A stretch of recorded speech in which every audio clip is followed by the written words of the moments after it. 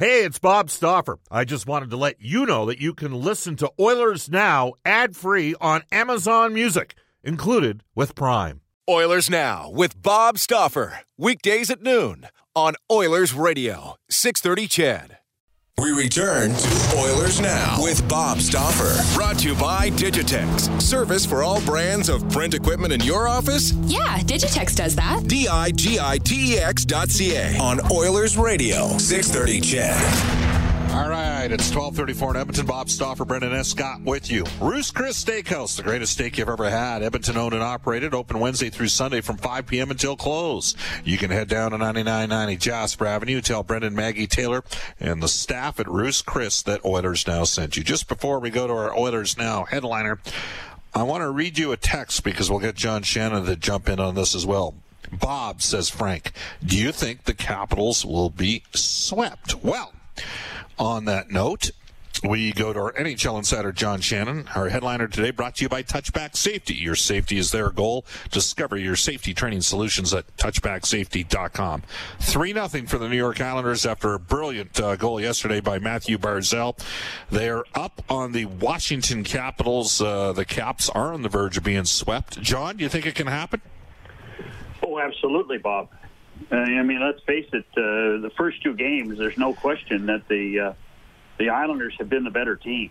And in many ways now, I think we're waiting to hear the verdict of whether Nick Backstrom can play or not. I have my doubts.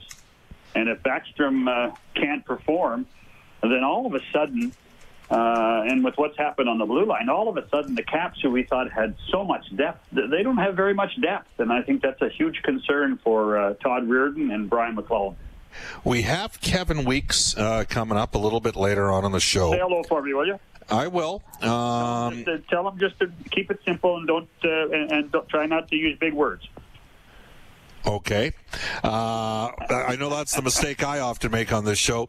But I'm going to just a little bit about goaltending and about a goaltending guru by the name of Mitch Korn. And, I mean, we first started hearing about Mitch Korn when Dominic Hasek went from this unorthodox guy that couldn't stop pucks in Chicago to becoming the league MVP in Buffalo when he went to work with Mitch Korn.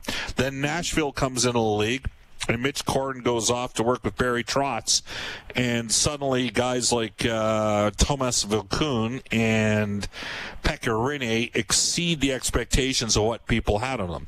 Then Korn goes with Barry Trotz to Washington, and Braden Holtby's career takes off. Okay. Meanwhile, the guys in Nashville Pekka Rinne's getting older, but he drops off a bit. Mitch and Barry going to Washington. They win a cup. Holtby looks like a top 5 goaltender in the world. Lou Lamoriello brings in Barry Trotz because Washington didn't want to re-up him.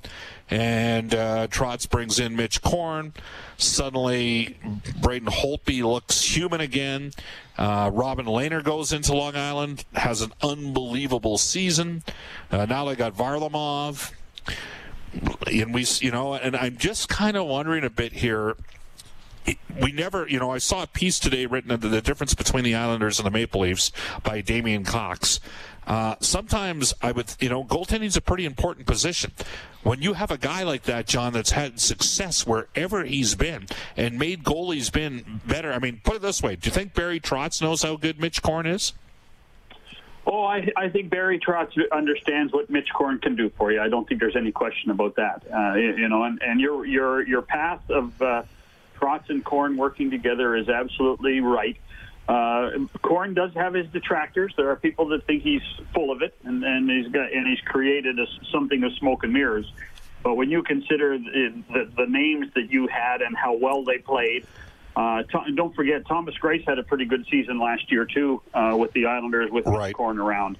So all of a sudden, I think that having goaltending and having a guy like Korn that they can rely on, and there's more than Korn on Long Island because right. Lou actually brought his goalie coach from the Leafs yep. to Long Island as well. So from that point, Lou's a very smart man, and he got his guy, and Trotz got his guy, and they have improved the Islander goaltending, exponentially in that period of time. So yes, Mitch Korn can be a difference maker. when it comes to improving goaltenders. And you're right, Robin Lehner's on that list too when you consider how his career turned around in so many ways, not just on the ice with his year on Long Island. Well, there's always a reason why I do this, John. You know that. Well, not always. Sometimes I'm just making up BS. There's only one reason. All right. So Robin Lehner is an unrestricted free agent coming up, okay? And I've had people say to me, well, the Oilers need to target now Robin Lehner. I don't know how they do that. They've got Koskinen at $4.5 million, and they don't have a lot of cap space. My actual concern with Robin Lehner is he had one unbelievable year with the Islanders with Mitch Korn. He had a pretty good year going in Chicago and was solid in Vegas.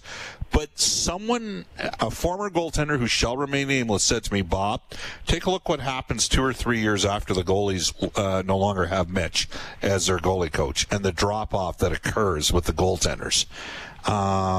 And that was an interesting point because, John, I think you and me would both agree. Do you think the Oilers should Ken Holland re-sign Mike Smith as an unrestricted free agent, or does Edmonton maybe need to go down a different path than Koskinen and Smith next year? I think you have to find a way to get a little younger while you wait for your young guys to grow in Bakersfield. I think that they have the Oilers have their fingers and toes crossed.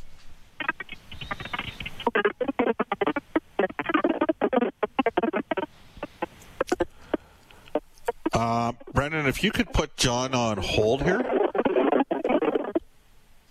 You there, Brendan? Thank you very much. Well, some would say that's the best John has sounded in a very long time, but I don't think so. Sounds like we had a little bit of a malfunction at the junction. It is currently 1:40. Check that, 12:40 in Edmonton. You can text us at any time at 780-496-0063 on our Ashley Fine Floors text line. And again, keep texting us throughout the course of today's show. A lot of people had some comments on Caleb Jones. This text comes in saying, Bob, Sam Bennett was a monster yesterday. Sam Bennett's been good in the playoffs every year in Calgary. Back to John Shannon. John, we were just talking about Oilers goaltenders. What should the team do moving forward? Bob, I think we're still having the same problem with his connection, unfortunately. Okay. Can you get him to call back on a different line if possible, Brendan, if that's all right? Working on it. Okay. I'll tell you what, Brendan, why don't we do this? While we have the opportunity here, let's go into the Oilers Now audio vault for our friends at Direct Workwear, where safety meets savings in Edmonton, Fort McMurray, and online at directworkwear.com. I know that David Staples referenced this on the Cult of Hockey. Here's Al May's assessment of the Oilers' season and their roster. Well, I think it's laughable to criticize McDavid and Draisaitl. They produced at what they were supposed to do. And the rest of the guys, I know the effort's there, but systematically they weren't doing the right thing. How many times I saw sticks in the air, not checking on the puck, and the Oilers are not a fast team. They have some very fast players, but they are not a fast team. And as I referred to earlier, the defense is not that agile. It's not that mobile. Klefbom's a good skater. He's a different skater, but he's not a speedster. Darnell Nurse can wind it up, but he's not an agile guy. Ethan Bear is still learning how to play the game. He's not a high-end speed guy, in my opinion. And then the other guys, Russell, he doesn't have the speed. Benning doesn't have the speed to play a game, so you have to rely on a five-man unit of defensive play, and the Oilers didn't do that. They reminded me so much of what happened in Washington for years. You expect Draisaitl and McDavid to score every single goal, and the other guys weren't chipping in. They didn't take it upon themselves to step up. Their third and fourth liners still need to do more, and they need to rise up, and they weren't getting that. But the biggest thing, there wasn't enough shot blocks. There weren't enough finished hits. There weren't enough takeaways and eliminating the other team passing. So, McDavid and Draisaitl aren't there to be Doug Jarvis and Guy Carbonneau. They're there to provide offense. They cannot score every goal. They were plus players in the series. They're high level of intensity every single time they were out. But to me, the lack of depth, and we've talked about this for years. I like Tippett as a coach. I like what Playfair brings, but the overall skating dynamic of that team has to drastically, improve to get this team to go and start winning playoff rounds, because right now it's just not there. That's El May. Again, our Oilers Now audio vault for Direct Workwear, where safety meets savings in Edmonton, Fort McMurray, and online at directworkwear.com. I believe we've got our gremlins worked out, so we're going to go back to our NHL insider, John Shannon. He's our headliner today for Touchback Safety. All right, John, so goaltending. We'll start there. How would you handle that situation? You mentioned you think maybe the team needs to look at a little bit younger of an option? I do. I mean, we Koskinen's obviously part of the future, but the question is whether Mike wants to come back and play. That's one thing. But at the same time, I think you have to start working on the future, and that's going to be Kenny's challenge between now and when the next season starts, whether it's December, whether it's January or February. From that perspective, is that if there's somebody out there they can find that fits the bill. And because you're still going to have to wait for the kids, like the kids in Bakersfield, if they're even good enough. And that becomes another question. A guy like Skinner, if he's good enough at that point. But at the same time, goaltenders take so long to develop. I mean, we talked about Robin Lehner earlier. How long did it take before Robin Lehner became a goalie? Years. There's not very many Carter Harts in this world. No. Look at Jordan Binnington. Jordan Binnington took until he was 26. He was going to quit. Made a difference. He was going to give it one more year, and then he was going to quit. Then he has an unbelievable year, and guess what? Now he's been, Jake Allen had to go in there, help get him the win. All right, you know what? This is going to tie into another topic. Tuukka Rask and what happened over the weekend with Boston. Look, I'm an old school guy from Alberta. Go out there, work hard. It's an honor to work and all that kind of stuff. But I got to tell you, this is a whole different world. You never have any idea what's going on in a guy's personal life. The whole setup and the situation around this is very challenging. We have no idea what kind of outside pressure was going on in Tuukka's life.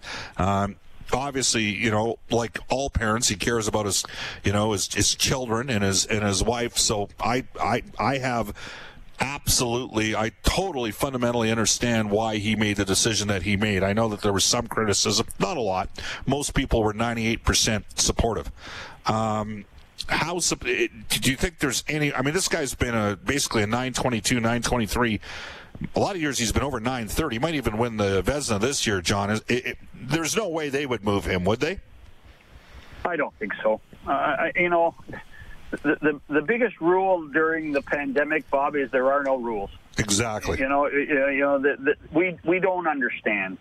I have never been in a bubble as tight as the NHL players and staff are under in both Edmonton and Toronto, but I have been away for extended periods of time, 75, 60, and 45 days doing Olympics on other continents, when I get the phone call from my wife asking me to please come home. You know what? I'd love to go home, but I have a job to do. And it puts a strain on your family life. It puts a strain on your marriage. And at a certain point, when you are given the option, which the players were, yes, they were given the out, he took it. And therefore, under the rules of engagement between the Players Association and the NHL and the Boston Bruins, Tuukka Rask did everything well within his right. Absolutely. So, and again, this guy's a top-flight goaltender. I'm going to throw another name at you. What about a guy? What do you think Pittsburgh's trying to do with Matt Murray right now? Well, it's funny. I wonder if at this point Pittsburgh's in almost an identical situation that they were before Vegas joined the National Hockey League. When you consider that next summer we're going to be having an expansion draft, and can Jim Rutherford do another side deal with another team in order to try to find a way to protect Tristan and get Matt Murray being the claimed guy in Seattle? Who knows? I mean, it would not surprise me. Jimmy's a very creative guy, and I think that they have grown to love Tristan Jarry in Pittsburgh, and therefore Matt Murray becomes expendable, and Jim does not want to lose him for nothing. So that to me becomes a real question of what they do with him. He's a $3.75 million cap hit. He's a restricted free agent. He's won 2 Stanley Cups, except Tristan Jarry, the former Edmonton Oil King, who was the last WHL goalie to lead his team to the Memorial Cup championship. He supplanted Murray when the Penguins were playing their best this year. He's their goalie of the future. I can tell you I'd have interest in Matt Murray. I mean, I think Matt Murray's still a pretty good goalie. But you got to qualify him probably. I mean, you got to pay him at least $4 million a year. Be an expensive guy. And the question for Murray is, and you talked about how Tristan took over, is that Matt's had some health issues. Yeah. And you have to be assured that those health issues, and whether it's concussion or other things, you have to be assured that it's worth the risk. I mean, case in point. And it's an awful situation. Case in point, the amount of money the Canucks spent, not on a goalie, but spent on Michael Ferland. And there were people, when Ferland was a free agent, there were people saying, we're not going to go near him because we think he's too fragile. And he's going to be, he's going to cause us an issue. Even though when he plays, he's fantastic. But he's going to be an issue if he can't stay healthy.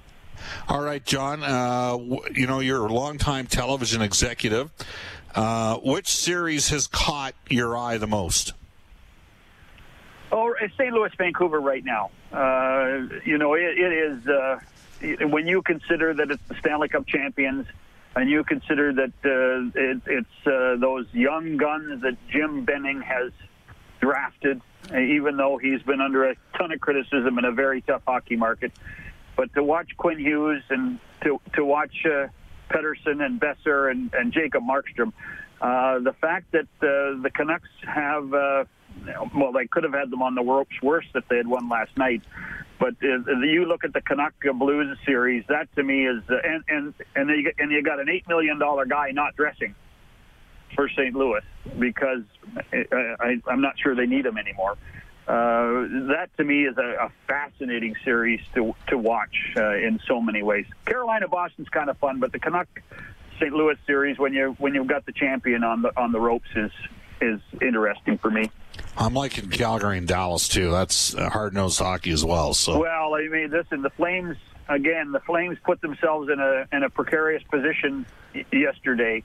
They should have had that game done and salted away, and they couldn't. They couldn't do it, and this is all without really the big guns. I know Radulov got credit for the goal, but this is without the big guns. Really, Ben Sagan and Radulov contributing a lot of points. They need to. If those three guys get going, as we know they can, this series could be a lot more slanted towards Dallas. John, great stuff. Thanks for your time. Okay, Bob. That's our NHL insider, John Shannon. He's our headliner today for Touchback Safety. Your safety's their goal. Discover your safety training solutions at touchbacksafety.com. When we get back, we'll get to the Oilers Now injury report for James H. Brown Injury Lawyers. You're listening to Oilers Now, and it's 12:52 in Edmonton. Hi, I'm James Neal from the Edmonton Oilers, and you're listening to Oilers Now with Bob Stauffer on 630 CHED. James Neal had a decent playoff for the Oilers, scored a couple goals. Him and Chason were effective in a lower support role. It's 12:54 in Edmonton. To our Ashley Fine Floors text line, Mitch Integrator texts the show to say, Bob, can you ask Spec when his article is coming out on Jonathan Toews missing his check on the overtime winning goal? Again, he actually sent this to me the other day. Just saw it right now. That Riley Smith scored in Game 2, of course. Chicago got back in it yesterday in a large part because Corey Crawford stole one. And that happens. And Corey Crawford only had one good period against the Oilers, but it was the one that mattered the most in a 2-2 game heading to the third. So, you know what? Even the best players get beat once in a while. That's kind of the game. Rob in Edmonton says, Bob, what I would like to see the Oilers is better puck moving from their D. Where are the stretch passes? They're unsuccessful most times because they rarely do it. Another one is one-timers. Clefbaum's really the only guy who does that, and that's rare as well. I'm going to predict you're going to see a change to the Edmonton Oilers defense. in 2020-21. I don't think there's any question. They got to have a better transition game. And you can make an argument that the forwards needed to be lower in support, making the zone exit passes easier to execute and that sort of thing. I mean, obviously Ethan Bear was their best guy getting the puck up the ice. But I think we'll see a change. Just leave it at that for right now. Without further ado, we go to the Oilers Now Injury Report, brought to you by James H. Brown Injury Lawyers. When accidents happen, go to jameshbrown.com. Back at the 630 CHED Studios. By the way, Trent Brown's going to be really, it's a tough one for the Double E football club there.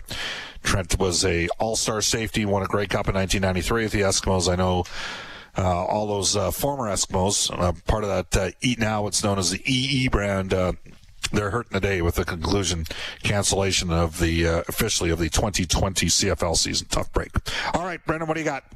Okay, Hurricanes forward Andrei Svechnikov will not play tonight against Boston. He fell awkwardly on his ankle in a net front battle over the weekend. Did not look good as he left that game. An MRI revealed it's not the worst case scenario, but he's still not in tonight. Neither is Joel Edmondson. He has not played since game one. If you missed this, Tuukka Rask has opted to leave the bubble to be with his family. The Bruins players saying they respect the veteran's decision, and that leaves them with Yaroslav Halak as the man between the pipes. Now, should Rask theoretically decide to return at any point, he could. He would just have to, have that mandatory isolation period. David Pastrnak, Rask's teammate, also missing a third consecutive game. He was hurt in game one. St. Louis head coach Craig Berube said both Vlad Tarasenko and Alex Steen will be game time decisions tonight against the Canucks. Geno Malkin, elbow surgery yesterday, out 3 to 4 weeks. Matthew Tkachuk missed games 3 and 4 for the Calgary Flames with a concussion. He is day to day. All right, there you have it. All right, Kevin Weeks coming up at 1:05 today, off to a global news weather traffic update with Kerry McCarthy. Oilers Now with Bob Stauffer. Weekdays at noon on Oilers Radio, 630 CHED.